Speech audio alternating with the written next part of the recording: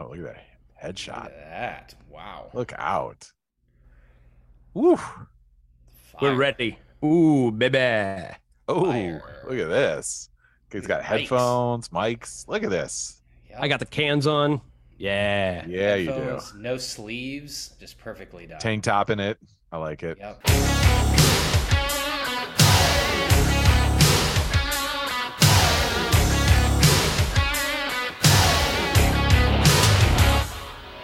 Welcome back, everybody. The most awesome and Brandana sports podcast coming at you as we always do. And we have a dynamite episode 234 your eardrums. Guys, do us a favor. Please subscribe.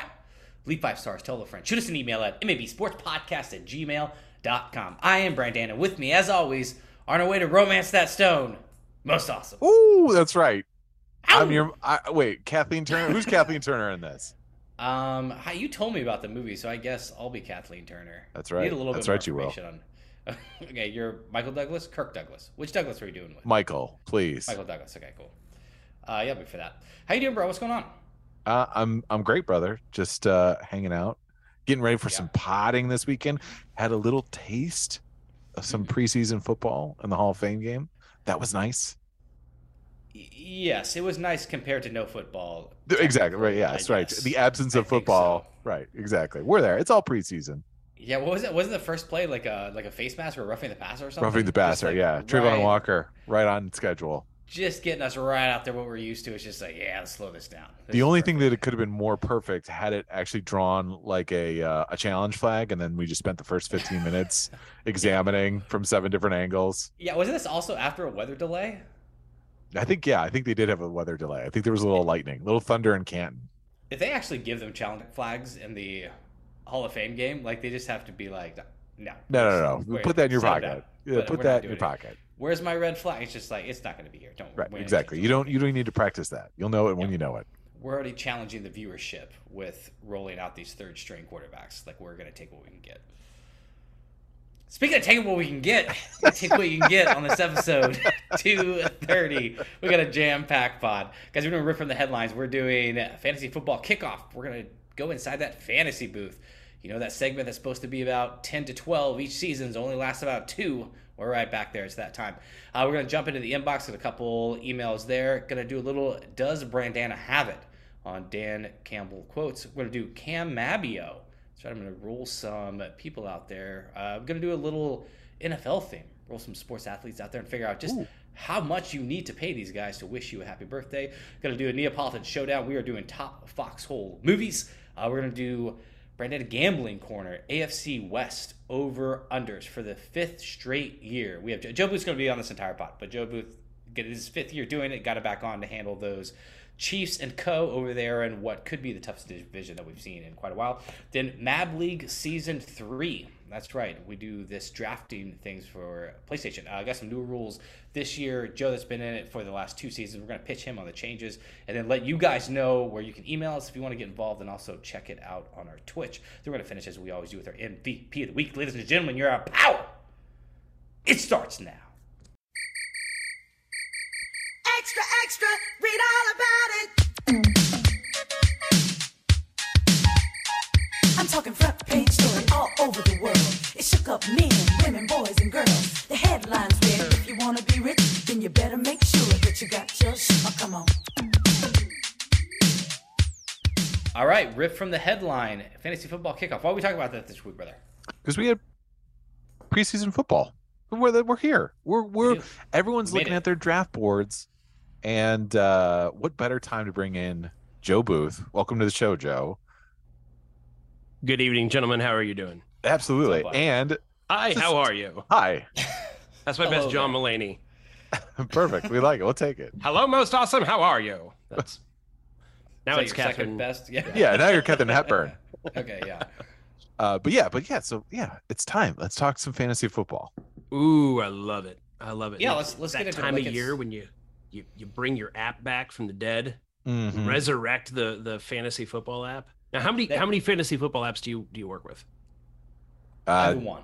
You have one. I mean, technically, I will eventually have 2, but still, I haven't downloaded one of our other leagues' apps. But primarily, it's just been ESPN. That's You don't the have- fantasy guide. Yeah, I didn't download the My Fantasy League yet. I used to love doing the magazines. Like, are you guys out on the magazines? Joe, do you do the magazines anymore? Because now, like, you're right. Like, I think it used to be, like, way back in the day, like, it was, like, you had to get that print-off sheet from the newspaper, whatever, figure that out. And then it moved to the magazines. And now the magazines kind of seem like, it's not up-to-date quick enough that you have, like, the internet on there. Now it does seem like that official thing is no longer, you know, that Sports Illustrated fantasy mag on the rack, but it's just like, all right, I got to fire up this app and put it back on the home screen.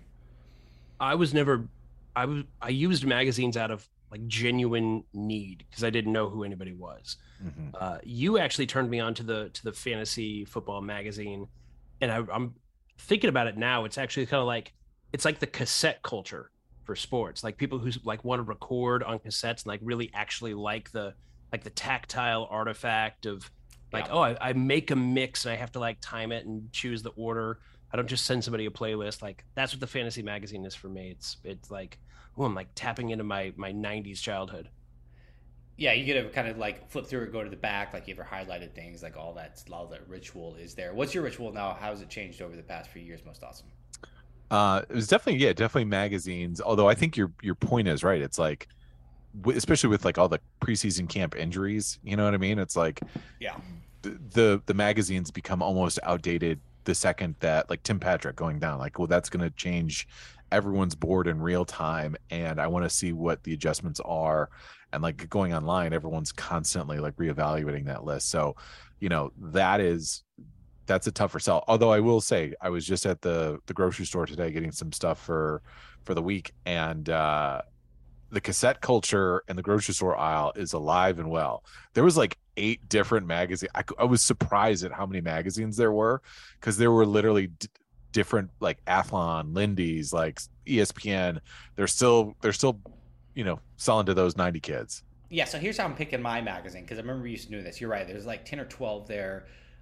You want to check, I think most awesome, to your point, also on your college football magazines, like I'm checking the date, right? I'm checking that print date on when it comes out, like what's it supposed to cover, like it's here. And then like, you know, like make me an uneducated person, but give me those colored pages. I want color glossy pages with pictures. Like these black and white breakdowns of all the players. It's like, no, this isn't fun. It's like reading a phone book. Like just give me something for like. And then there's like the 99-cent one that's printed on like paper towel. Yeah, it's just like exactly. It's just like it's like photocopied from the color magazine. Yeah, so those are completely, and also like maybe a little interest in those articles now, but it's kind of going now to the list we have now with all the rankings and it being online. Are you guys kind of bummed? Like, does part of the strategy of fantasy football make you wish that it was like, you know, 10 years ago, 15 years ago, when like a little more mystery in the people? It was, when people like, now it just seems like it's so set, like people don't veer off the course. Like you just kind of have those rankings. They're baked into like anything that you're using. I mean, it kind of like levels the playing field, because you always had that one guy that would just like take a fucking kicker in the 3rd round, and you're just like, well, thanks for the $100 like donation. Like that, but it was like a little bit more interesting to just see people's actual rankings, and now it just seems like a pretty by the book. Yeah, it gets pretty homogenized, right? I mean, everyone, you're like, okay, well, you're in the Fantasy Pros camp, or you're in Matthew Berry's camp. Like I can see based on your rankings how you value players, not of your own like decision-making process, but because of, you know, what other people are telling you. Oh, you don't study tape? No, I don't go back to the tape.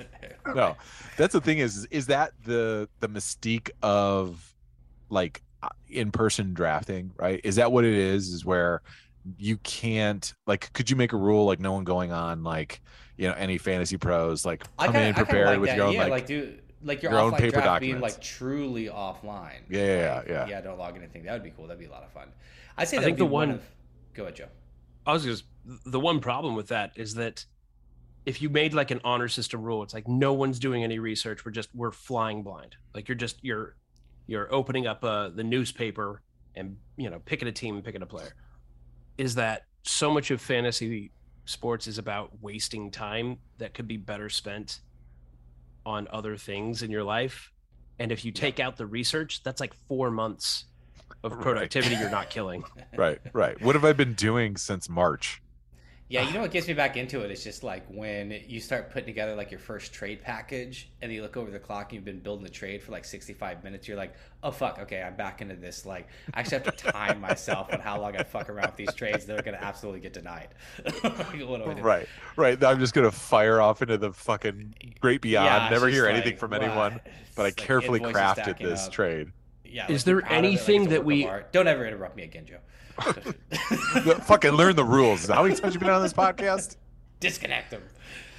You're right. You know what? You're right. From now on, No, 3 seconds of silence before I'm ready to speak. So you ask me a Yeah. question, I'll make sure you're done. It's like, Now, is there anything that we overvalue more or more consistently than like the fourth guy on your fantasy bench that you just drafted? And it's like you can't there's like a cooling off period after a draft where it's like it's impossible to trade with any person in your league. They Right. won't do it. They're like, no, man, no, I can't do it. I think Chris Carson's going to unretire. Right, yeah, right. yeah, exactly. Yeah, there's something like, the 3-1 kind of went away. I think like, 5-6 years ago, you could still get away with that, but now just the idea doesn't make sense just to have that blue chip. Like, no one's trading away a blue chip to get like, no one's trading their dollar to get like, for like 4 quarters. Like they want the whole thing built into one. Like that's definitely gone. And it's just, you're right. Like you can't ever meet the value on someone's in there, especially with the flex. Like the trade has to come from like a legit need, and there's just too much fear. And it's funny because you look at like one of the biggest time sucks in fantasy football. I mean, is there anything bigger than constructing a trade offer based on how many times like a trade actually happens? Like that's why that one we had on the league that we won't speak of like 3 years ago or whatever. But it was just like, was it 3 people involved? Or was it 4? It's like 3 people involved with like 3 different running backs, and they all like moved. It was like it was just to take part in that trade. like it had nothing to do with like the keeper or anything. It's just like, I just want to be a part of this historic event. I don't think anyone in the country has pulled something off like this. We need to have like side missions like Risk, where if you facilitate a trade with every team in the league, you automatically win. That's Right. Like your so secret great. mission is to get Patrick Mahomes from a Kansas City Chiefs fan. Like Oh my God. whatever the cost, you have to get Mahomes onto your team. That's really Like- funny. That's the next level of like gameplay of fantasy football. It's like, all right, we're bored with the strict like, 5-8 players that we're playing against. Like, let's add in these missions here. If you choose to accept, you do this will get you a first round bye no matter what. Like, I'm into this. This You is have so like great. you need every active player who caught a pass from Ben Roethlisberger on your team. Yeah, like you have to a psychological warfare card is just like you have to get someone to start 2 running backs on the same team. Like just like talk them into it. It's just like this makes sense. Like let's see it. And they Right. actually It's do like it. badges, right? You earn your merit badge, right? Yeah. Yeah. Like I getting like this. somebody to threaten to quit the league. Just like it's an automatic win. And then they like, great, fantastic. Well, what do you want to talk about, bro? Fantasy booth. What do you got? I want to talk Yeah, about we learned this. What was this consistency. last year when I was just like, we should talk about this, and you do your own thing, go rogue. So Yeah, save so it for the yeah, time. yeah. So give me a topic. Perfect. Let's talk about where tier 3 really starts in the running back pool. All right, great. So consistency in terms of your top overall picks. I'm glad you brought it up. Perfect. I was crunching some numbers. I was getting my Excel spreadsheet active, getting it all hot and piping. It was very exciting. Nice. And I was looking at the top performers in terms of points, because this started to frustrate me whenever you are talking about, who are the top players from last year. And you look at a guy like Mark Andrews, who scores like 70 points more than, Travis Kelce, who scores like 30 points more than the number 3 tight end. And then there's just this huge drop. And so they talk about, okay, well, where do those points come from? Are they consistently hitting this high mark? Do you have a guy like Cooper Kupp who has a 50-point game? And there were a couple of players last year who had 50-point games. And then you start saying, all right, well, how is Cooper Kupp so much further ahead than everybody? And so then I started looking at the average point per game and seeing how many times players actually hit their average.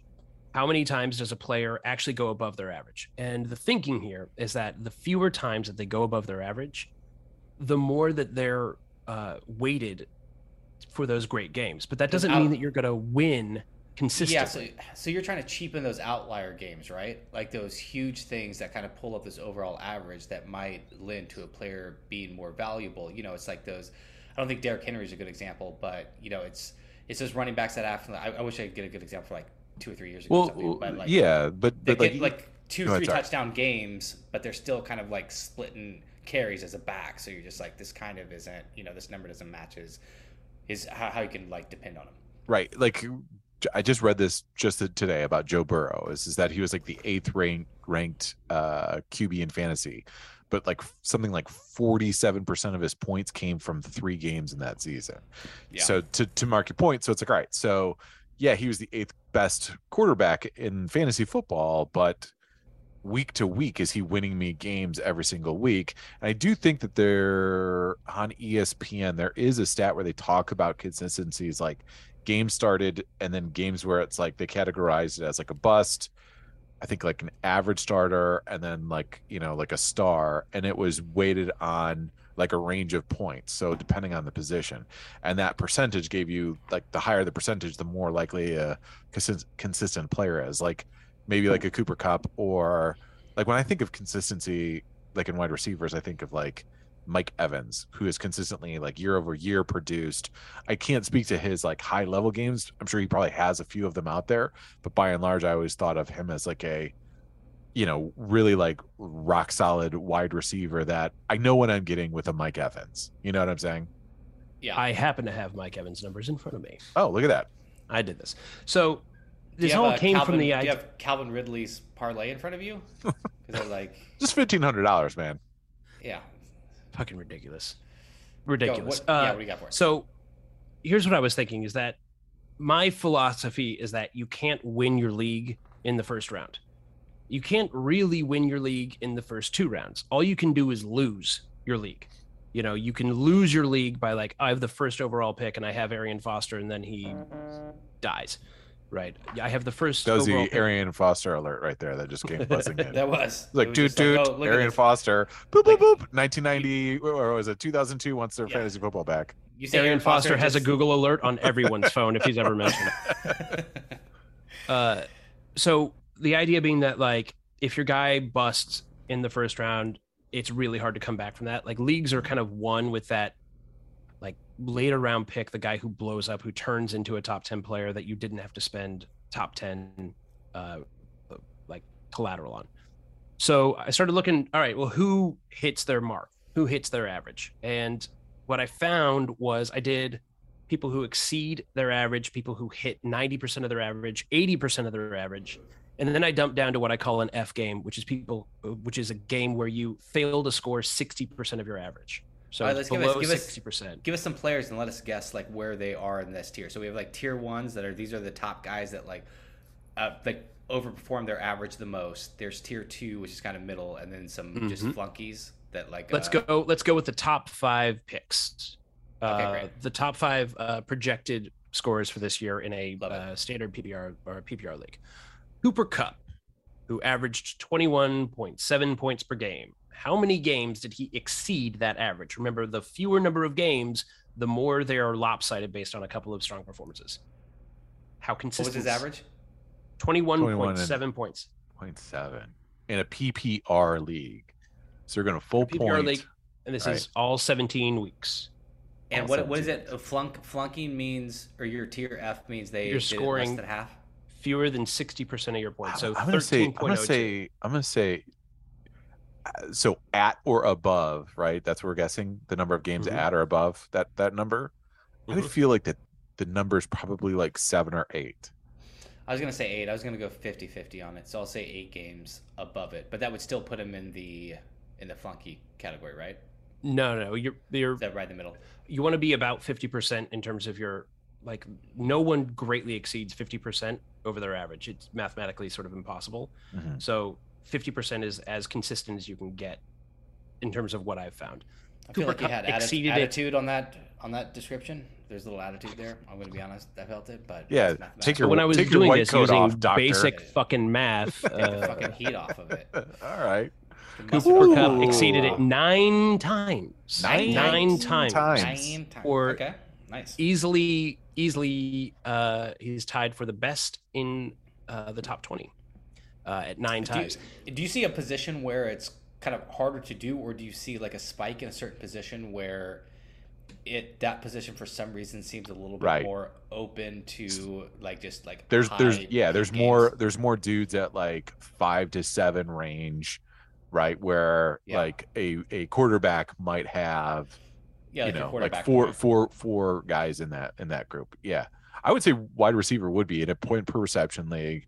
Wide receivers would trend that way just because I could get a lot of catches. 2 touchdown games, and then like some 0 touchdown kind of go. I could be like Hunter Renfrow and be right at like 6 games of my average. But Hunter Renfrow, where's Renfrow? 7 games at his average. 7 games. Makes sense. So what I found is I marked it whenever you had more than 4 games where you got an F, where you failed to hit 60% of your average. So how many F games did Cooper Kupp have? How many times did he fail to get 60% of his average? And typically guys are hanging around the 4 times per season range. I'll go 4 just because wide receiver. I remember those games where like Matt Stafford was throwing like, INTs, and it took him like a little while to get started in that stretch. So I think maybe. So we're talking like 12, 13 points, right? 13.02 points. Yeah. 4 on the high end. I'll take the max. I go that route.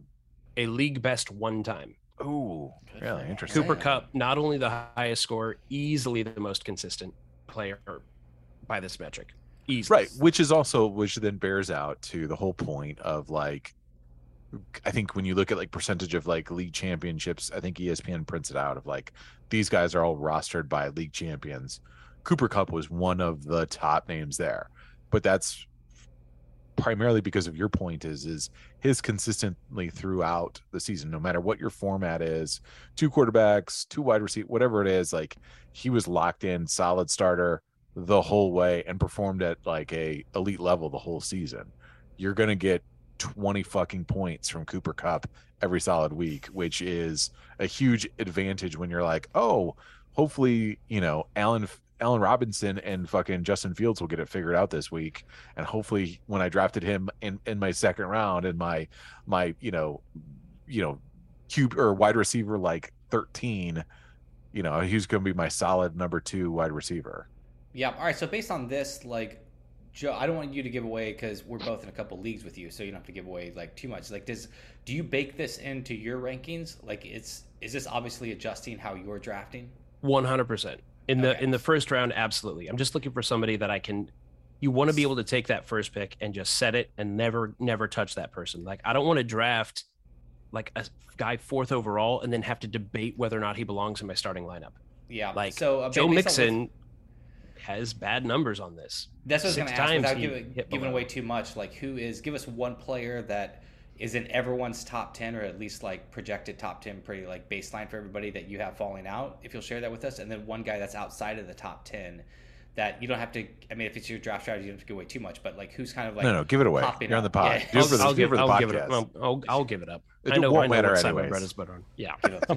I'm gonna lose. Give up the goods. So inside the top 10, Joe Mixon. Joe Mixon has, he had 7 games where he exceeded his average.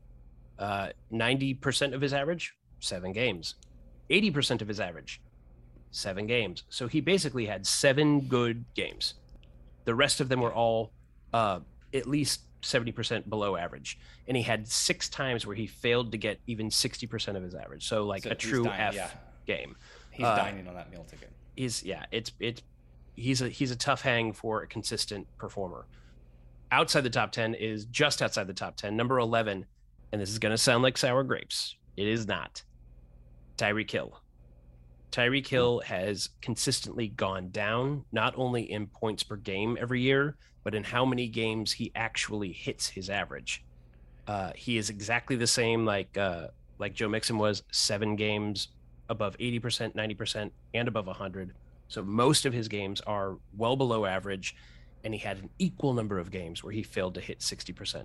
Yeah, I'll confirm that sounds like sour grapes that's for sure. 8.58 points, 7 times. Yeah, Like, but you now have- talk about but he's taken a step up in quarterback play. So let's talk about that. That's Yeah, a great accuracy. point. Accuracy matters in this conversation, so let's put that on there. Real fast, Joe, give us- I was listening to a Miami guy, and he was talking about how they're going to be really working. Tyreek can, he can start doing those underneath, the quick slants. I'm like, I bet he can. he 100% was complaining that he wasn't getting the ball deep last year. Yeah. It's just Over and over. We're gonna really take advantage of his quick back, his hook game. Let's just really exploit his 5-yard outs. Yeah, we're gonna do that. Little spin doctors over there in Miami. Perfect. Who's kind of outside this top 10 that people, based on kind of the math you've been doing, might want to reach a little bit? Their friends will say it's a reach, but it's kind of, to your point, like going for that value of consistency. Stephon Diggs. Stephon Diggs has really consistently outscoring his average. Again, with Cooper Kupp 9 times. He's tied for first with Cooper Kupp. And then only had an F game 3 times, which is below league average. And then a sleeper that I think everyone here is going to probably be like, well, not most awesome. He's too good at this. But most people will be like, oh, that guy's done. It's washed up. Ezekiel Elliott. Ezekiel Elliott was an incredibly consistent performer. Again, same numbers as Diggs, 9 games above average and only 3 stinkers. So yeah, we're in that dynasty league where I'm trying to move Elliott. It's just like his price is super low, but I mean he's still he's not. How old is he? Is he at that 30 mark yet? He's not, right? Like 28, 27, 28. I think he's like 27. Yeah. But the problem with him is this is where like public knowledge or like awareness of a player and like stats, like I think everyone knows Ezekiel Elliott, so his ceiling is a lot, or not his ceiling, but his like perceived value is a lot higher than what it actually is. Because what was his points per game? Like in the 13 and a half. 13 and a half. Right. So 13 and a half, I mean, based on a point per reception league, I don't know if 13 and a half points getting drafted in the top 2 rounds if you're in a 10-12 league team. Technically speaking, yeah. So. I mean, until you factor in, I don't have quarterbacks factored into this, but gotcha. But that would throw that off. Well, so where was that put it? What's it? Sorry to interrupt. Where's that put him at? Like 15, 16? Yeah. Okay. So yeah. So maybe that takes him from like 15 to like 18 if you count Allen, Mahomes, and Herbert as top 2 or like second round picks. So yeah, I think maybe that feels right for him, like bottom 2nd round for Zeke at this moment in time. But I just wonder if like many people will be sitting there in that 8th spot in the 1st round being like, all the top flight running backs are going, should I go on here? So is he worth the 8th pick overall in the 1st round, or in the bottom half do I feel way more better about that floor for Zeke in the back end of round 2? I guess maybe I'm mincing hairs a little bit. No, I think it's a really weird situation where the dude's fame and sort of his renown kind of puts you in a strange place where, like, am I drafting on name, or is this guy actually still got it? Like, we've seen Todd Gurley go from an absolute unstoppable machine to broken and completely worthless in terms of fantasy. As a human being, I'm sure he's great. Unless there's something I missed in the news. All right. Now, well, we got a new story called "What Did Todd Do This Time?" But Ezekiel Elliott is like, on paper, he's absolutely a top 20 player. But would you draft him in the top 20? Doesn't feel like it. It feels like you'd want to wait. It just yeah, maybe to me it seems like you get it'll be. I think it is for those top. Elliott looks in that prime spot for those guys picking, the top 5 to kind of come around on the other end and be like, all right, especially if they're picking wide receivers. Like, to me, it seems like a Cooper Kupp combo. Like, you have a top 4 pick, you're grabbing Cooper Kupp because you just want to go with that, wide receiver consistency, get that checked off. And then by the time you kind of circle around with your 2nd pick, like, you're just like, all right, like, this is, top level tier 2, maybe like bottom level tier 1 running back. Like, let's just plug Zeke in here. Well, but it could be for them. Here's the other interesting thing is that and this surprised me, there's virtually no difference between wide receiver and running back in terms of consistency.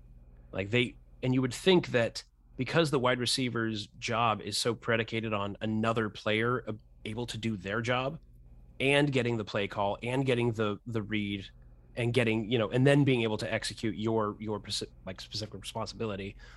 Whereas a running back just has to get the play call, right? They just have to this is what we're calling. So you're automatically getting the ball. You would think that wide receivers actually fluctuate much more than a running back does, but it's not true. Yeah, it's got to be that PPR that irons it out, right? Because I think in a not PPR, like wide receivers would feel even more like boom or bust, but the PPR kind of levels it out and at least makes it like comparable. Now you can really talk about versus going with a running back that's sharing time, like maybe started WR2 over that. All right, real fast. Thanks for breaking that down. Yeah, that was good. That was really good. I just really want to Ezekiel Elliott. I was just looking at Tristan Cockcroft's top 200 in PPR for Zeke, as we do. We're pulling from this. He's got him at 43. Ezekiel Elliott, 43 overall, running back number 20, sandwiched right in between J.K. Dobbins and Josh Jacobs. That seems like now. It seems like is the tipping point going? Is he underrated now at this point, Ezekiel Elliott, based on what Joe's saying? Yeah, I mean, I think so, and I think that's to Joe's point. Like, it looks like definitely the shine's off. Definitely seems like his touch is he's sharing a little bit more than we saw that last year, and I think there's an overreaction, especially as kind of I think some of his attitude shit it's baked into that too, where it's just it's easy to kind of say fuck this guy. It seems like a consistent, so it does seem there's some value there. It's just kind of figuring out when that value be, and everyone's gonna have the same reaction. They're just gonna be that's a good pick there. Oh, that's a lot of upside, So we'll just have to see if that upside kind of plays out. If you can still keep the touchdowns there. All right, on the macro, real fast, give me kind of one rule change that you guys are looking forward to happen, or maybe last year that happened in both your standard leagues and then your dynasty leagues. One thing that you like that you want to shout out to the audience to maybe bake into their league, or maybe one thing that you tried out that you didn't like, just kind of giving them a heads up on how they can do that last little tweak, or maybe if they're just we've been running the same league for 8 years, what's something we can do to shake this up a little bit? I'll tell you the thing that I've been obsessed with since I started fantasy football was I didn't understand why quarterbacks were so much more undervalued than running backs, that throwing a touchdown was worth so much less. When I think of the importance of the position in the real sport, that isn't nearly reflected enough in fantasy for me. So in our dynasty league, we went to 2 quarterbacks. You have to start 2 quarterbacks, and it immediately makes the position so much more important, because you can virtually any starter who isn't a moron, you're going to get points out of him. But when you get into that second tier of guys where it's you might have 138 yards with 2 interceptions, it becomes much, much more important. So it's your first quarterback, oh, great. Everybody has a starter. Everybody has a top 10 guy. It's that second group that where the rubber meets the road. That's really exciting. I not just for a dynasty league, but for any league, I think it's an incredibly valuable addition. I'm with you. I was totally out on this, but it seems like any position where you kind of just surf the waiver wire and not really paying attention kind of sucks and just takes away from the strategy of it. So even though my big thing always was, 2 quarterbacks don't reflect the actual league, but what doesn't reflect the actual league is not giving a shit about a quarterback and dropping, Kirk Cousins and then picking up Jalen Hurts for a week and just plugging him in there. It's that doesn't reflect the league. The non-important of the quarterback, and the 2 quarterback situation did bring that importance. Paul, you have anything that you love seeing or hated seeing? Yeah, well, I'll go making a change. Let's talk about trades. We were talking about trades earlier, and I've been guilty of this too, of ignoring trades. I'm trying to make a concerted effort this year to, if I receive a trade, respond. Doesn't take that long. It's part of the league. It doesn't take long at all to be this is a shitty trade offer. Exactly. Joe, knock it off. Yeah, you take that super quick. Come on, what are you thinking? Again, I don't want Ezekiel Elliott. I get all your consistency rankings. Not going to trade him for you. The spreadsheet. Exactly. Yeah. I don't know what these numbers mean. I have a community college education. Lose my email address. Guys, I'm going to drop my file into the chat box. Just peruse. Just take a look. Exactly. No, but I would say fire off a rebuttal if you don't like it. It doesn't have to. You don't have to fucking go deep into it, but just respond. The other thing is if someone also then sends you just a cold trade, don't be offended. Don't sit there and be like, oh, this is the shittiest trade ever. Just respond. It's just a simple no. It'll make the league more fun. Yeah, that's what we're looking at, right? It's looking like you want the league to be interactive, and as we're all getting older, at least on this podcast, like you just don't want everyone to feel like a league's just on like kind of like auto run and it's just kind of going. So anything you do to like participate, if you get a trade offer, I like that. I'll challenge myself to do that too. I'd be like, "Yep, this is dog shit," and then counter with something. Dat. Put it up Ooh, there. another good side mission. You can't have a single player on your team by the end of the season that you drafted, but you still have to have a winning record and you automatically win the league. Single player, that's insane. I love it. I love it. Like I think there is something here. I want to put a little. It'd be fun to get like 8 guys together for just a mission. Like everyone knows what the missions are. Make them random and assign them, and just see what happens. It sounds like a lot of fun. The Risk League. Risk League. That's funny. Yeah. Great insight. Okay, let's jump into the inbox real fast. Get off my bumper. Did you ever have a bumper sticker? What's the backstory in choosing it? Ooh, I have very specific thoughts on bumper stickers. Yeah. I actually, and sorry if I'm Coexist. gonna coexist. Exactly. Yes. I actually feel that the more bumper stickers you have, the more points of IQ I just chop off of your IQ overall. I just think bumper stickers might be the dumbest thing that I've ever fucking seen. There's nothing that's going to encapsulate my person. I might be going hard and you guys might have like fully adorned bumper sticker cars that I'm not aware of. Yeah. But I don't get it. Why are you putting a bumper? I actually don't even like when the dealership puts their little sticker on there. I tear that off. Get it off there. I don't need any of this. Yeah, it doesn't. It seems like there's just something that rubs it wrong. It's just like stickers like belong on, like in bar bathrooms, on stalls and stuff. Like they belong like that, like on Trapper Keepers. It's just like throwing one on a car, and they're never like. It doesn't feel like this is the time to get philosophical on us on this little thing on the back of your car. It's just like, what are we doing? And if there's like curse words in it, like just trash. That's trash now. You're trash fucking trashy. My dinosaur ate your stick family. Like those little pithy turns on all the stick family figures on the back of the windshield. This is terrible. We don't need this anymore. You know what? Oh my God! I'm worried that the world thinks of me too intelligently, so I'm gonna make a fart joke. But just to be sure, I'm gonna put on a bumper sticker on the back of my fucking car, like a fart joke bumper sticker. To me, immediately, like you don't get to vote. That's it. I'm down for that. It's just like I love this GIF so much. I thought it was so funny that it's just like here it is in the back of my car. It's like that thing, like the Calvin pissing on a Chevy. Yeah, that's a fucking low art form right there. Also, too, like if you're really into like dachshunds, right? I don't need to know about it. I don't need to know this much information that you really love your dachshund. That I'm a dachshund grandmama.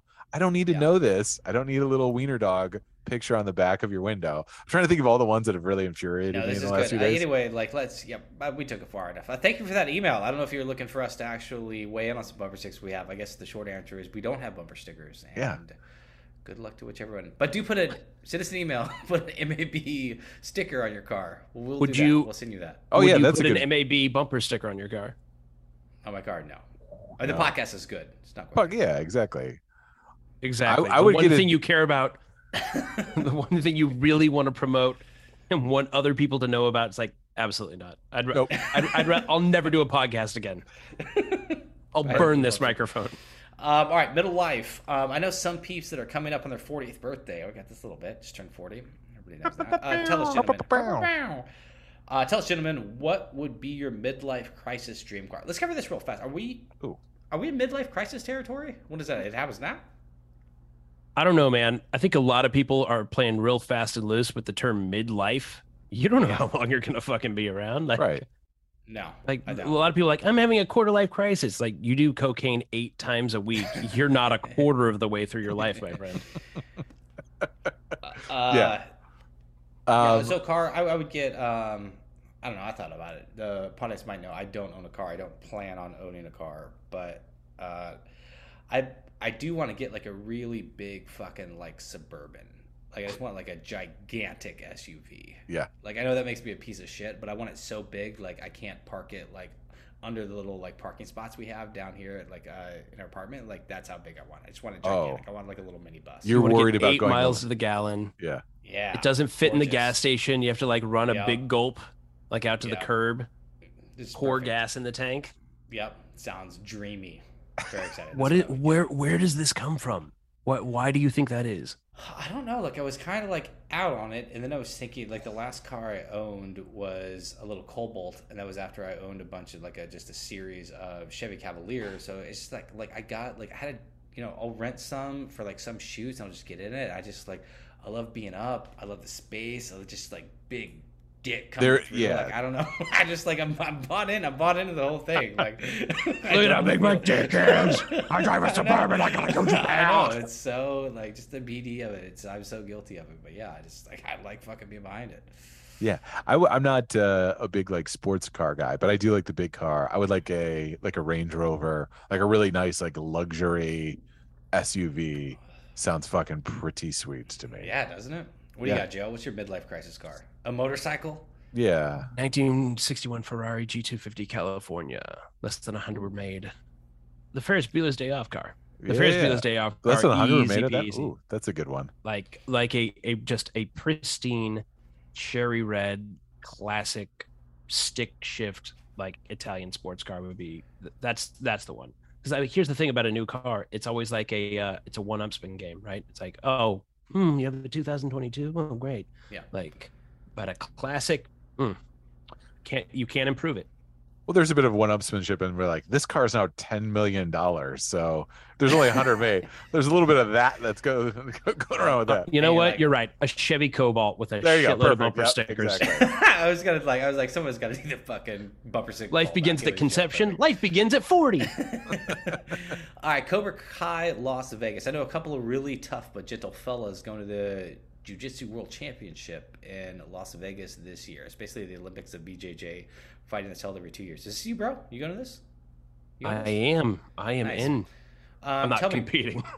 Tell me, I'll based on the die, but people who love watch and participate in Brazilian Jiu-Jitsu, would you consider the weekend of that event to be an insanely dangerous time to be partying in Vegas, or would you consider it to be a safer weekend? So you're going. I think the vibe we're getting at here is it's going to be a bunch of MMA people floating around, BJJ. A lot of people them, floating yeah. around. Yeah. So it's just like, do you feel like But I mean, part of it is just like the pride of them not getting drunk and just popping off, right? Like the level of bar fights aren't going to go up. That's the thing. But speak to this, Joe.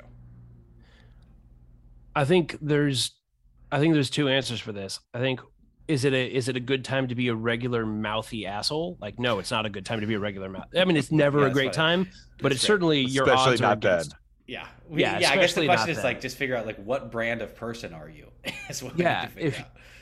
Like if you see a Brazilian dude with a cauliflower ear, maybe just like keep your like comments to yourself. Like don't mouth off. But typically speaking, it's actually a pretty cool environment. It's a pretty cool community.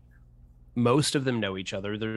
And if you come up doing this stuff, one thing you learn really, really quickly is that you don't fucking know who's capable of what. Everybody has like looked across from some 130 pound soaking wet dude and then just been absolutely manhandled, and like some 17-year-old kid who like weighs $105 puts you on your back and then turns you to a pretzel, and you're like, so it teaches you pretty quickly that never assume what somebody else doesn't know, or what their capabilities are. And also, most of these people are doing this all the time, right? Like these dudes, they train all day, every day. Like the idea of like, oh, I'm going to go out and test my skills against, Bob at the blackjack table. It's like, it's not happening. Like they test their skills against each other.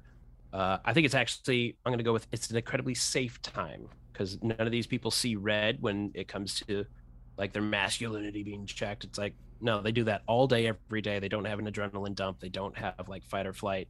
They're pretty calm. It's actually a pretty chill community. But show up and but keep God, your- are you waiting for fucking some mouthy like bodybuilder gym bro who spends like $4,000 on a table, and you're like, oh please, oh please, Oh, my please. What'd you say about my there with bumper the sticker? popcorn. Yeah. All right, does Brandana have it? All right, so this week we're doing, Joe, you got here just in time. Most Awesome is going to throw out Coach of the Pod friend of the pod, some Dan Campbell quotes. Yes, some Dan Campbell quotes. So we're gonna guess if these are actual Dan Campbell quotes. Right. So this is did Dan say it? True or false? I'm gonna give you some quotes here. You're gonna tell me, did Dan say it? All right. Dan Campbell quote or Dan rejected Campbell. Alpo slogan. I'm gonna try and do my best Dan Campbell impression. I'm so Yeah, just excited. a little cut out of breath.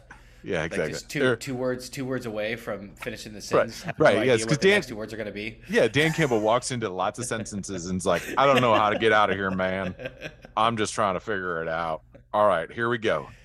The first quote. He's slippery, man. He's I call him a praying mantis, spider of death. He's just something, something about him, so freaking serpent. Did Dan say it? Yes, I'm gonna go with he did. It sounds like it's trying so hard that it feels like a Dan Campbell quote. Like the praying mantis in there, that Riley serpent praying mantis. Like it was just like I'll go with that. He said it. Oh, we lost you, Joe. Oh, Joe, your audio's out. Fuck. I was gonna say I think it's Nicolas Cage discussing his character from Con Air. That's my guess. No, it's he did say it. It is true. Dan did say that. All right. Nice. Who was he talking about? This one. All right, here we go. And on the way up, we're gonna take your other kneecap, and we're gonna get up, and we're gonna take 3 shots to get us down. And when we do, we're gonna take another hunk out of you.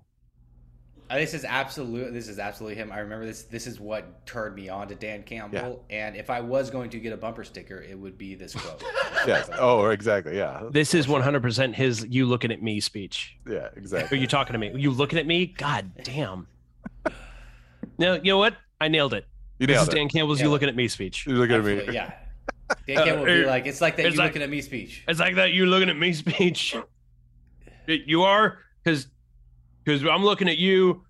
We're gonna fight harder. We're gonna fight harder. I'm gonna take you into deep waters. All right, number 3. Okay, I've got 6 total. You know what the game is? It's just like Dan Campbell or George W. Bush. Like that would be the perfect. It's just like fool me. You don't get fooled again. Fourth and won't be 4th and 2 again. All right, here we go. Just a legit pet lion on a chain, a big ass chain, and he's just really my pet. We walk around the building. We go out to practice. We're in 7-on-7. We're behind a kicker when he's kicking. Did Dan say it? Oh man, that sounds pretty good. I'm only if he started with this, I would say yes, just because I gotta get some no's in there. I'm gonna say no, but this guy seems like the kind of guy that would like talk about his dog and his pet and just making a whole press conference out of that. I'm gonna say no though. I'm gonna say no. Joe, did Dan say it? If he said this, I'm a fucking Lions fan. I'm in. I'm buying a jersey. Let's go. Okay. True, he did say it. Oh, nice. Man. All right, here we go. Who's this guy? Les trois. Number 4. Yeah. When I wake up in the morning, I like to get my things started the right way with a little Metallica. Boom, Master of Puppets, couple of headbangs. It was a lot cooler when I had my long hair, but yeah, gets the blood pumping. Okay, this sounds like a Ricky Bobby quote from like that Will Ferrell racing movie. I'm gonna go with no. I'm gonna say this is T.J. Hawkinson. Nope, it is false. He did not say it. Dan did not say this. I just wrote that. Oh, I'm trying to conjure his voice. but is That's that good. true That's for good. you? It is. No, it's not true for me. No. I don't have Look it up, long hair. I Master never had. Puppets. I like Miss Jr. loves Master of Puppets. He fucking loves that song. It's nuts. Really? Yeah, it's so funny. No. No, that's Yeah, not the song at all. Good. I don't know any Master. You weren't like a Master. Metallica guy? You were too caught up in Backstreet Boys, weren't you? Yeah, I was actually. You were That too is busy looking 100%. fresh. Yeah, Fly, pretty Millennium fly for a CD, white guy. Absolutely, Pretty fly. not All right. proud. All right. Quote 5. Jared's been working hard this offseason, man. Busting his rear to be in the best shape of his life. I mean, I keep telling him It's because he wants to look good in those beach photos of his honeymoon. You see those pics? That's a handsome looking fella. Did Dan say it? Absolutely him. Yeah, the rear. I like the rear. Him using the word rear like a. Did you say Jared? Jared, as in Jared Goff. Oh, because he did get married this offseason. And we're saying he's a handsome fellow. He's a handsome. All right, I'll fellow. believe it's Dan Campbell. Yeah, absolutely. Did Dan say it? He did not say it. I wrote that. Wow. Oh, nice. I'm conjuring the spirit of Dan. Good right, Oh, bro. my Good God. right. You're that? a quality You're right, control it is- assistant. It is. Aaron Sorkin over there capturing the voice. Nice, love it. It was the rear. The rear, I think, was the thing that sold. Yeah, it the rear most. was the addition. Like the not knowing when to. The funniest thing is like the substitute curse words in a sentence that has like curse words later in it. It's just Yes. like what do we like? We're mixing brains here. I mean, he kicked Is this- some is this fucking sentence- tail, you know? Yeah, is this sentence Right. rated R or is it rated P? You know, PG? You can't have it God both dang, ways. that son of a bitch. You're like, wait, Yeah, what? It's just like what's going on? You would give your coat in winter to somebody that needed it, man. That's what this community's about. However, nobody will take advantage of our hospitality.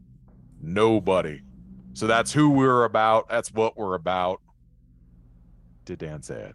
Okay, you went John Wayne, so I don't know if you're trying to throw. Sorry, us off. my impression might get a little too much here. All right. Like, is this Dan Campbell 20 years from now? Like, what happened to him? I lost him. I lost I him. don't know. I'm pretty sure this was my shift manager from Chili's.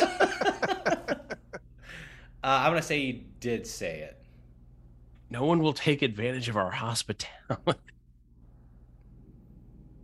Like giving him a locker room and Yeah, I don't. Yeah, I'm still trying to figure out what he's. like we let them in the building and this is how they repay us. You I'm would trying give your coat in the winter to somebody that needed it, man. That's what this community's about. However, nobody will take advantage of our hospitality. Nobody. So that's who we're about. That's what we're about. I'm saying he said it. It's just confusing enough to. It's just riddle enough to be a Dan Campbell quote. I'm gonna say this is a Marco There is Rubio like a stump fucking speech. Confucius aspect of it, right? It's I like just- what? Yeah, but like I need to diagram the sentence, break it out. The fuck does that even mean? Like, why would? It's great. It's what makes it feel really Dan Campbell. What does it have to do with football? Is he talking just about Detroit in general? yeah, he's talking Yeah. We'll about give you a Detroit. coat, but no one No. will take like, do not steal the bath towels. Those are ours. They're fancy towels. We put them out for company.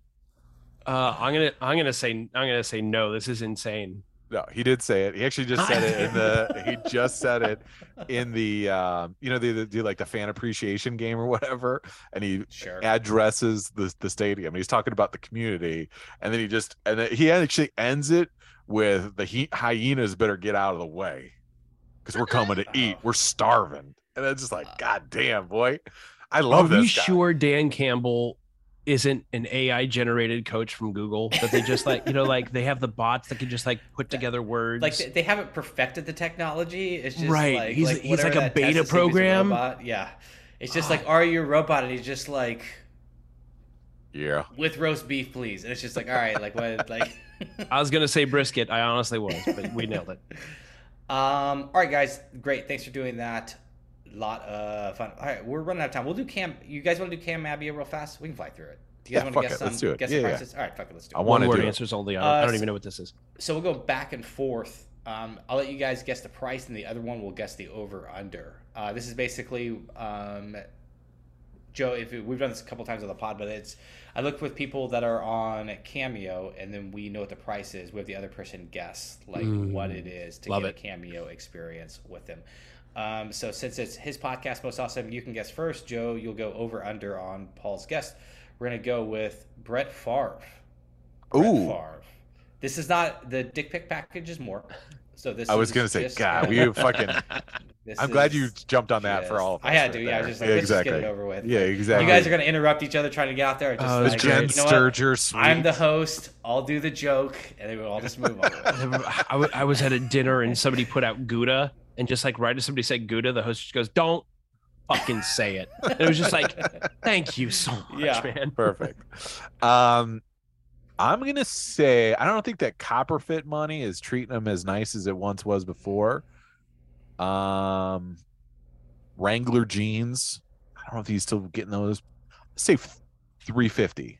$350 for a $350. $350. Over under or 3 on 350. Oh no, I'm absolutely going over. I'm gonna say I don't have to say a number, but I'll say like somewhere around 5. It's 400. Ooh. $400. We to get were old, closer than I am. Get but the old gunslinger. too bad. I just had to say Fire over. it up. Yep. So that's Joe +1. All right, you'll start this one, Joe. Don Beebe, Oh, legendary. Don Beebe. Bills wide receiver. Is this funny to you? Like, yeah, it's not the top of anyone's shopping list. Like, we get that. It's just like, if you know a Bills fan that's in their mid-40s, like, may they appreciate this. A little surprise. See how affordable it is. How much is Don Beebe to be like, what's going on? Let's see. What did he chase that fumble return down like 87 yards? I'll say $87. Yeah, damn it. I was going to be like, yeah, well, I mean, this was Leon Lett's Camabio, but then Don knocked it right out. Don came right in at the very end. It was like, That's actually, so it's great. mine. Yeah, you buy. That would you be pay worth a for grand. Easy. Easy worth a grand. That would be the fucking best. You pay for Leon Lett, and then just as he's about to talk, like, BB jumps in there. Oh. He's just like, happy birthday, Monica. Congratulations on your retirement, Salvatore. Who is this? Over under. We're just saying names. $89. $89. I'm gonna go over. I think he's a cool hundo. It's $30. Whoa, Don. Don the budget master BB. Like, ready to be here and make it happen for you. You do realize that's less than a mediocre Vegas buffet, right? Like, you could go to the Flamingo and have a buffet, or you can have Don Beebe. Don, Don? My time isn't worth that much, BB. About quantity. He wants those smoking deals. I think he has buy two, get one free also. I'm not sure. I'll have to check that out. Don Bogo. All right. Mike Leach. Joe's up 2-0. Mike Leach. This is the I'm 40 guy, right? I'm a man. I'm 40. Is that Mike Leach? That's No. Mike Gundy. Mike Leach is the head coach of now Mississippi State in the SEC. He's the pirate guy. He's the guy he's a wild fucking guy. Air raid was at Washington State with Gardner Minshew during his season there. Ooh. Okay. Mike Leach. Set a price. Most awesome. Oh, set a price. Well, fuck. Don really fucking fucked his all up for everybody. Uh-oh. Careful. I'm gonna say $75 for Mike Leach. Oh man, that's gonna be low. 75. I'm sticking with it. $75. 75. Over under, Joe. And what did you say? Mississippi State and Washington State before then? Yeah. No Texas schools? No, he was in Texas. Was he at Texas Tech? That was an air raid, right? Like, yeah. That there's Texas. free coach bro. Didn't he have like locking up players in like the facility or something? Was there something like weird with him? That was Craig James's son. It was like Adam James or something like that. Was a wide receiver. I don't know who Craig James is. Craig James was you know who his son is. Craig James was hot pod, right? Hot pod. Yeah. Sorry. Yeah. He's $135. $135 for Mike Leach. Craig James was at SMU with Dickerson. It was 150. Joe, that's half. You know. Nice. Yeah. Look at you. You're mopping the floor up with my own game here. It's pathetic. I'm a cameo agent. Can't win with him. Can't win with him. Can't do it. Mike Singletary. Mike Singletary. Happy birthday to you. Can't not have a birthday wish. Can't do it. Don't want him. Good thing you got rid of your boyfriend. Don't want him. Don't need him. Mike Singletary yeah. doesn't have to pay for his kid because his kid's an NFL player. Mike Singletary, the player, probably goes for a lot higher than Mike Singletary, the coach, except for the irony factor. I'm going to say Mike Singletary is 225. I think he overvalues himself. 225. 225. Over under. I'm gonna say under because Mike will definitely have that giant wooden cross that he wears. So he's a Christian man. I'm gonna say he's in the 150 range. Joe was closer, but you said under. That's all you have to do. It's 200. Both you guys sniffing around it. Joe, you're pretty dialed in on this game. Pretty good. This is weird, man. 3-1. Yeah. Like, are you like maybe you got like a subscription to Cameo? You do these all the time, bro? I clearly have an innate talent that cannot be monetized. Right, which is perfect for Cameo. Right. All right, this is welcome to the podcast. There we go. Last one. We'll do this the bonus round. We'll give Most Awesome. We'll give him 1 point for every $5 you're off to see if you can close it. Joe, we'll let you guess because this is your hometown. Growing up as a kid, had to be one of your favorite. The Nigerian Nightmare, Christian Okoye. Oh God, yes. All right. 3-1 for every $5 you're off. We'll do $10 for every $10 you're off. Most Awesome gets a point. So you got to get within 3 points. Okay. $30. He's a really good dude. He's a really solid human being. Does a lot of still great charitable work in Kansas City. Well liked by his peers, well respected by the community. Actually married, I think, Jim Tan Laundrie's middle school girlfriend. All right, we're guessing the price. We're not writing a forward for his book. All right, yeah. Starts with a boy. A dream. It was a summer, Nigeria. I'm gonna say. Granted, she was not in middle school. Let's just correct that. She was out of. No. It was Jim's girlfriend. She's his middle school girlfriend. Yeah. He's 46. I'm gonna put him at $145. That's so funny. It is 115. That is a dead heat. But for you having to guess it and put that, we will give the winner to our guest, Joe Booth. Yes. Really well done. Oh my God, dude. That was unfucking believable. Dialed in. All right, Neapolitan Showdown. Bring us to the jam.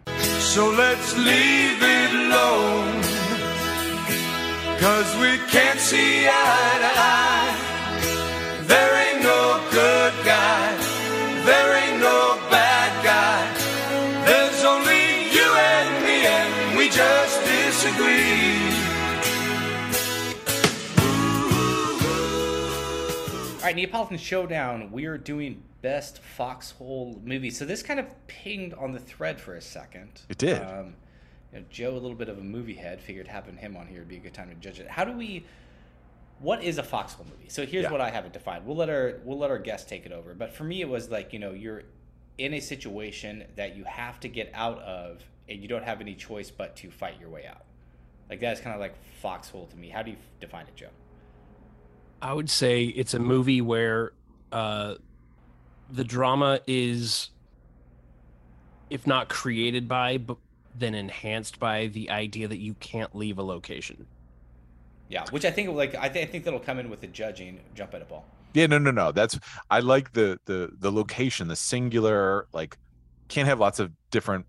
It's got to be set in one area or region for a majority of the movie.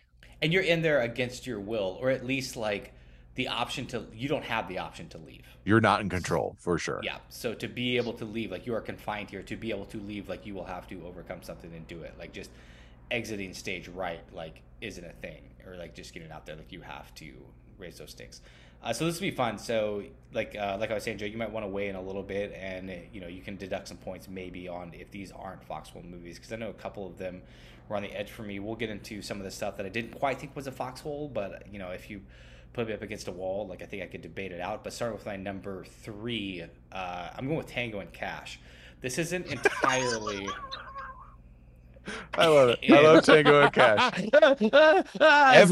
Is this a Dan Campbell list? Yeah, exactly. Every 60 episodes, Brandana's got to work in some Tango and Cash. That's his side mission to win the podcast. Yes, exactly. It's in a bylaw. That's so funny. We will do side missions. The next time we have Joe on, Joe, remember this. You need to give us side missions for the podcast for someone to win the pot. But I'll do this. I just, thinking about foxhole movies, I had to go to prison, trying to get out of prison, fight your way out. I know that, I recommended that one to you that you did not care for at all, Paul. I think you brought it up, on the podcast. You're like, what's your problem? You talking about Shot Caller? Shot Caller, yeah. And I was but also, he kind of, tries to get back into prison, so I didn't want to count that. So I was just what's my number one kind of prison that's foxhole to me? You can't get out, you can't control the environment. It's Tango and Cash. They are on a clock, and they have to get out of there to take care of everything on the other side. everyone's getting killed, and if they stay in there, they get drugged down to that basement one more time and electrocuted to death. So they have to, for their lives, get out of there. It's Foxhole. The entire movie, I guess, would be debatable about Foxhole movie, but that is kind of like the crux of them getting out there is kind of the rising action, and them actually going to the compound is kind of finishing off. So Tango and Cash number 3. Excellent, solid number 3. Tango and Cash gets worked in there. I like it. My number 3, which I like this movie. I read up on it. And I was surprised that it kind of got shit on when it came out. I'm talking about Alive, 1993, Ethan Hawke. Ooh, this is a really good movie. This is like, there's too much eating butt. Yeah, you're eating butt, but this created the greatest... Matt Simon. Right, eating ass. Right.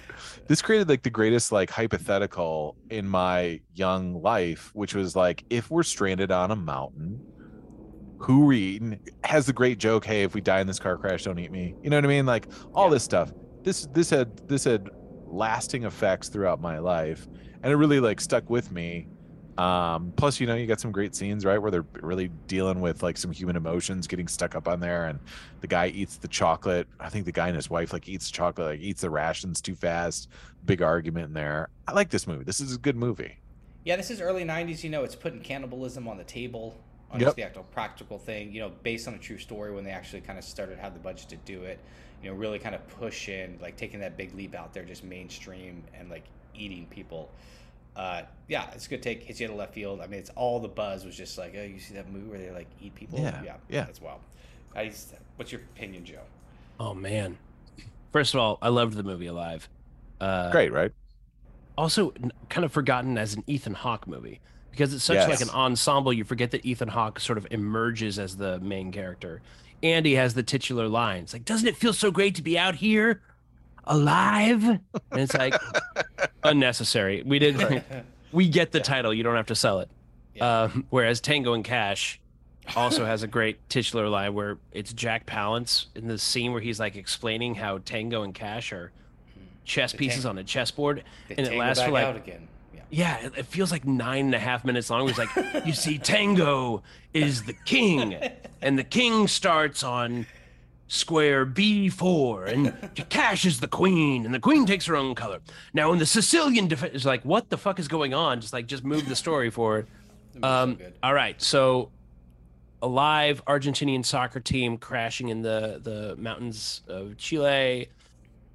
They're stuck in a plane. I guess it's kind of a foxhole. They're stuck on the mountainside. That's kind of a foxhole. The big Act 2 twist or turn is that they go on the mission, they give them the best meat, and they go hiking into the green valleys of Chile. So you do escape that moment before, and that's kind of like the climax, as opposed to the moment they get out, they're safe. Whereas Tango and Cash, they are stuck in prison. That is, I'm gonna go Tango and Cash. 1 point. Look at that. 1 point for Grandana. I normally do a creative point scoring thing, but I've talked too much. We all know. Right. Tango and is that your only prison movie on here? That'll go to. It is. I think so. Yeah. All right. So my number 2 spot. This is quietly, I think, in my top 30 movies of all time. Joe and I have talked about it multiple times. There's no better example for me for a movie that has like the greatest 2 acts and then just absolutely just like kicks the fucking dog in the 3rd act and misses everything by just like throwing a monster down your face. But I think you talk foxholes, like one thing you got to talk about is you got to talk about fucking spaceships, and I'm talking about fucking Sunshine. Danny Boyle, just everyone hitting home runs in this. Like, it's so good. Stuck on the ship, no choice but to leave the ship. There's a monster of force on the ship. Like, you're stuck there and you just need to survive. You told me about this one to watch this. I've not seen this movie. You told me to watch this. I mean, just like it's on my list. Murphy, it's Shot Caller, Sunshine. I lost so much. Exactly. I used to have a reputation with you where you would like get off the pod and go fire up the movie, and then Shot Caller happened. You're like, you know what? I got a couple months. Exactly. We'll dance around this. Sure. Maybe you'll forget. I'm gonna stand up a little bit for Shot Caller just because it's the one movie that I've seen that shows this side of prison that I think is fucking terrifying, which is that if you go to like Gen Pop like prison in California, I don't know about other places, but I've like done some research about this for a project. if you go to Gen Pop in California and you're white, you have two choices. You can become a fucking white supremacist gang member, or you can get raped to death. That's it. Those are the options. And it's like, there's a dude I used to follow who talks about, like gang culture in prison. He's like, I don't want to fucking hear that you're religious. Don't care. I'm religious. Doesn't matter. It's like, it is the most basic equation. Like, you're going to join the gang, or next week, we're going to beat the shit out of you. And then you join the gang. Or the next week, we beat you harder, and then worse stuff happens. And then we're just going to fucking kill you. So it's like, that's a terrifying, and it's just like, oh God, don't drink and drive. Right. Yeah, it's exactly. That is the biggest fear. It's like, fuck.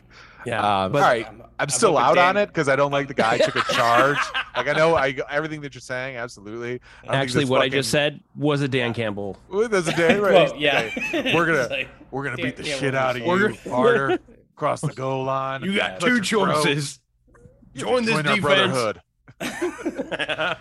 What's your number 2 movie? Number 2. I'm going with, I think, maybe bigger hits here, but I'm gonna go another disaster movie starring a little known male actor named Leonardo DiCaprio and his little boo thing Kate Winslet. Talking Titanic, dude. Titanic, a fucking foxhole movie. I'm stuck on this fucking boat. That's really good. So this is bringing a lot of creativity, like thinking outside the box. And yeah, that is like, obviously you're not getting off that boat. Like, the entire thing is like, I need to get off this. Yeah, that's great. That's a excellent call. My movie's better, but good call. It's My movie's better. It's no Sunshine. It's only like one of the top grossing films of all time. Yeah. God, would you have rather made Sunshine? Money aside, would you have rather made Sunshine or Titanic, knowing how many people saw it? I've never seen Sunshine, so Titanic. Well, I need that shitty third act. Can I change the third act in Sunshine, or I'm married to that act? No, you're married to it. What do you hate about the third act? Like the Cillian Murphy? I always say Cillian. I don't know. Yes, I don't want to spoil it for. Let's not spoil it because I think it's a 15-year-old indie. I think we're okay. You're hanging on to the third act the way Jack hangs on to the board in the washer. You're sinking. You're dying. Yep, and both drown at the end. Exactly both right. Completely Exactly. Fail. Oh God, this is fucking. Honestly, most awesome. That's a great answer.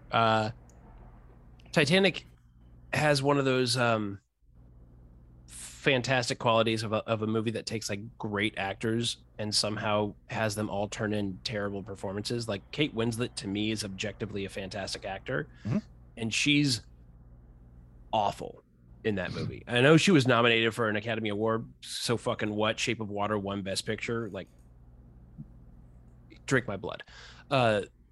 Kate Winslet is bad. Dan Campbell quote, "Drink my blood."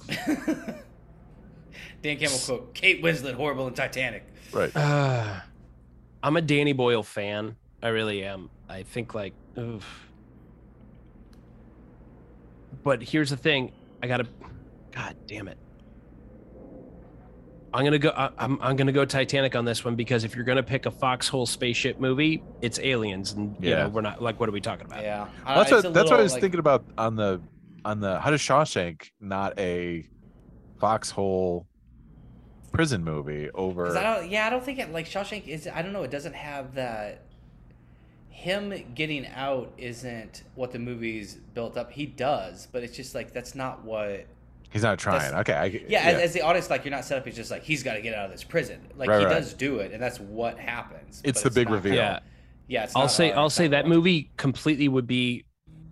I think it would be satisfying in a different way, but I think it would be satisfying if Andy Dufresne never got out of prison, but he got the dude from Ally McBeal. He got the like young guy. If he like got Red out of prison, you know what I mean? If he used his abilities or whatever to like make the lives of the other prisoners better, that movie's about maintaining hope. It's not about breaking free or like getting out. And but I think you need that. He's almost rewarded for keeping hope as opposed to Yeah, and it's just like I think sum it up. The movie's so fucking good. I watched it on my birthday in New Orleans after everybody left. Like it was just like on that night, and I watched it on TNT. And one of those just like, I'm not watching. You hear the Joker's just like Shawshank Redemption. Did it actually like come off the printing presses like just with the TNT logo burnt into the corner of it?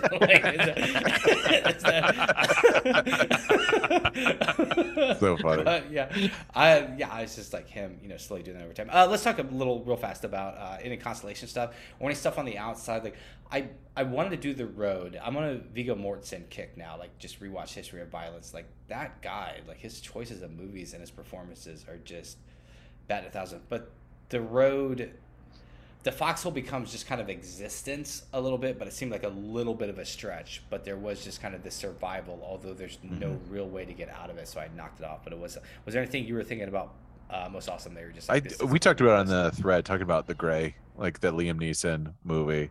Well, that's my number one. Yeah. Oh, that's your number one. Oh, Yeah. oh, There it is. oops, there it is. Sorry, No, damn it. I I'll didn't know defend we it. were gonna get- Talk about your other constellations. I had Castaway, but I knocked it off because there is a whole other thing after he gets off the island. He gets rescued. There's that whole other kind of life on there, but it's on the island in there. Yeah, It's the perfect, about like it. it's Because it's kinda bookended like by the- some other stuff. It's the Tango and Cash rule, right? Like the entire Yep. thing doesn't take place in prison, but there's an act that but like him overcoming it is surviving on that island. So I definitely put like Castaway there. I think there was like buried. Like, go ahead, Joe. Here's a hot pitch. You should guess my number one, and then we'll be even. Your number. Oh, this is gonna be so exciting. I'll Here's my- defend. Let me defend the Gray, but Yeah. Joe, what do you got? Here's my hot pitch on Castaway. All the scenes at the beginning with him and what's her name, Helen Hunt, Mhm. the woman who doesn't poop. We all know this story, right? Yes, right. Yeah. Just move Yeah. on. Moving on. She's your dream girl, Brandon. Moving Uh, on. So all that stuff, take it away. The movie opens with a guy on a plane. Plane goes down. Island. The movie ends with the sound of the horn of the passing steamer ship when he's on the raft. We never see him start on land. We never see him return home. We never wrap it all up. It's just about his experience getting on and off that island. I know. I think we need to see That's him an interesting a little movie bit. to me. It is, but I think it does add. They're not wasting their time. I don't need to know about the angel wings girl. Like we don't need that. But we get a little information. Him working the FedEx thing. Like he's a little doughy. Like he's a little bit like kind of like a pussy. And then like that tooth thing is bothering him. And I think that Right. can capulate and this helps sell him. And it's just like he used to be this guy that like got bothered by all these things, and now he has to like take survival into Time this. was And I super think that- important, super diligent. Like Yeah. we need a little bit of that's that. You know what I great. mean? Like yeah. that really sets his Like all his rules are different now. yes. But he uses those same things to effectively like manage what he's doing in that island. Yeah, apparently there's a like a panning shot. It's like kind of going across his like vanity, and you see like he was like a sailor. It was like he was Captain tying knots. Or I'm something. sure it was from a script note. They're just like, this guy builds a fucking sailboat. It's just like, all right, let's go back. to He's page a 8. sailor, and Page he like 8, yeah. put a sailor thing. Put a Yeah, picture of him sailing on the there's boat. like these little like visual cues that like, oh, this is why he knows how to build a sundial. And it's like I don't care why he knows. Like, as a matter of fact, it's cooler for me if I don't know why, because it just kind of tells me that like as a man, you should know how to build a raft. Yeah. You should know how like a sundial works. Like You should know how to tie knots. Got it. Check. Mr. Tying Knots. This is tying knots, not my problem. Helen Hunt also pisses me off in that movie. I know I shouldn't. She loves Tom Hanks, but she is also fucking married. She runs out and fucking kisses her oh yeah, formerly has an dead guy. affair. Yeah, Has an affair. not fucking cool, Helen. Whatever your name is. You made your choice. Yeah, exactly. It's the Love Actually moment. She runs out, kisses her husband's best friend. Thanks Yeah, for right. bringing me That's what- postcards. That's not it. Any guesses on my number one? I actually really like my number one. Well, okay. Let me do the Gray. Can I do my Gray pitch? Of course I you know we can. talked about- Of we're not gonna course you talk can. about Castaway more than we talk about the Gray. So I watch the Gray every New Year's Day. Done for like the last. See, I think this like is 6 part of the years. coffee table book that needs to come Ooh. out. Love this. Yeah, this looks like everyone thought it was like Taken with Wolves, is everybody's take on it. Like it happened in like Dumpuary, I think it came out like February or whatever, but it's like it is just like man's quest for survival, and it's just like why you want to survive and like what it means to just like keep living and keep moving. And it's just like it's set up a little bit of like a video game. Like you have each level, you have the crew, and then like one of the crew kind of gets picked off for different reasons, but it's just about like one foot in front of the other, like just man's will. I didn't mean man and humanity, like they're just will to survive. A lot like the road. It's just like we don't know what we're surviving for, but it's just like I know that I want to be alive and I want to keep going. And then it's like the showdown with the wolf at the end, like live and die this day, like the score, the poem, cry every time, get the fuck out of here. That is absolutely my number one. I like it. Did you also pick The Grey because Bradley Cooper was almost supposed to star in the lead role that Liam Neeson was in? Did you know this? What? Yes. Oh, I did not. I read this today. Because you know why? I saw him. I was looking on IMDb and I was clicking through the photos, and just a bizarre habit that once I look at all the photos, I have to once I started on the photos, I have to look at all the photos. Doesn't matter if it's a 210. I'm like looking at all the photos. It's and that, Your Honor, is exactly how it happened. Exactly right. Exactly. And fucking Bradley Cooper was at that. I was like, why is Bradley Cooper, at the red carpet for The Grey? Well, it turns out he was almost supposed to be in The Grey. Oh, that's wild. I wouldn't redo it. Like, there's something about I love where this is Bradley Cooper, friend of the pod, big Coop heads over here. Love Bradley Cooper. We actually did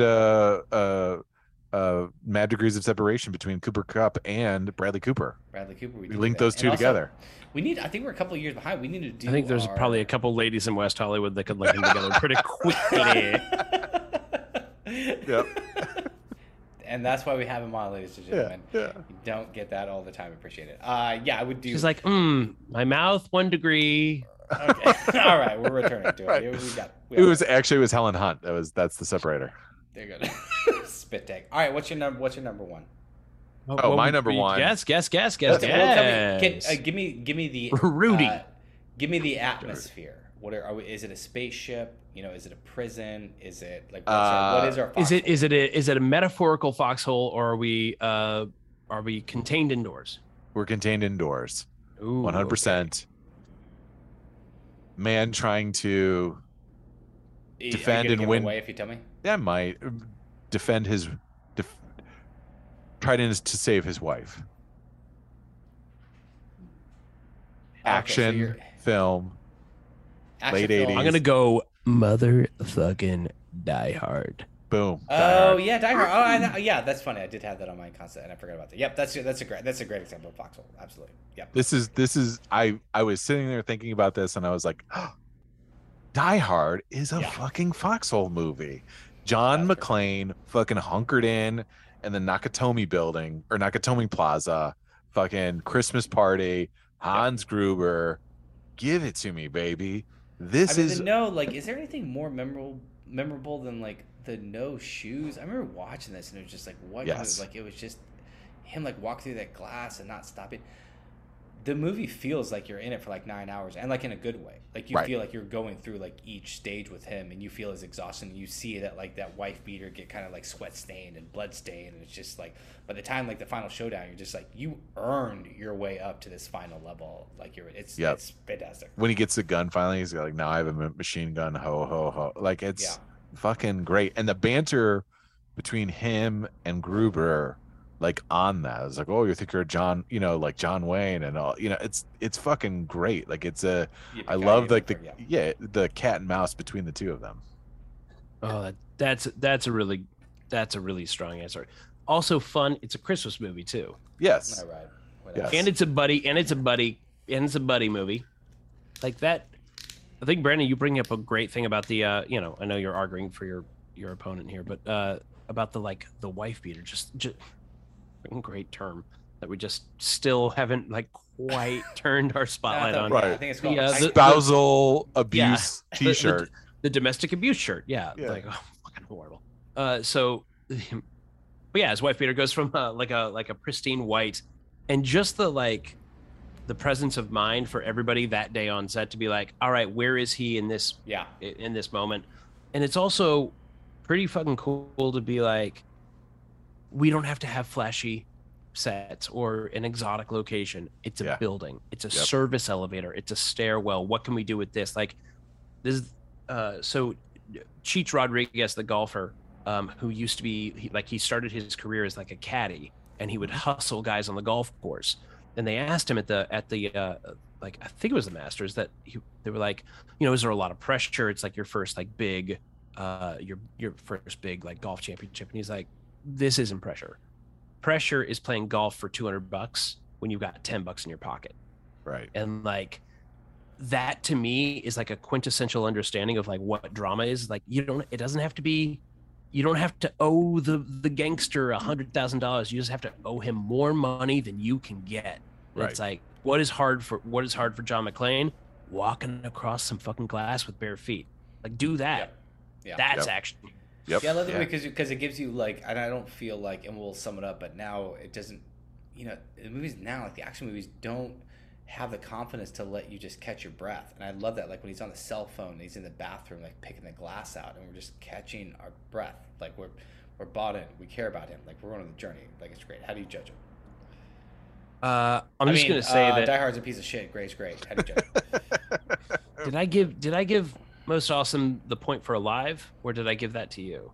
He gave it I to give that to Brandon. you. Brandon. Yeah. I get from Yeah. I got Tango and Cash. Yeah, Tango because I think I fundamentally disagree with the idea of the great outdoors being a foxhole, unless you are trapped like in a tree, on the top of a mountain. Like that's more man versus nature as opposed to like that kind of like pressure cooker situation. So I'm gonna have to go Die Hard. That's 2-1 victory. Most Awesome. But I promise you, I'll watch The Gray in the next 2 weeks. And I'll promise You I'll watch promise? Sunrise or Sunset, whatever the fuck You that guys movie both promise? is. I'll hold you to that. Yeah. All right. You watch Before Sunrise. Before Sunrise. I'll watch Before Sunset. Together. We'll tell Brandon to go fuck himself. You can watch Alive. We'll mash up all Ethan Hawke's all together. I thought you said you were alive, Spider. Audio Jungle.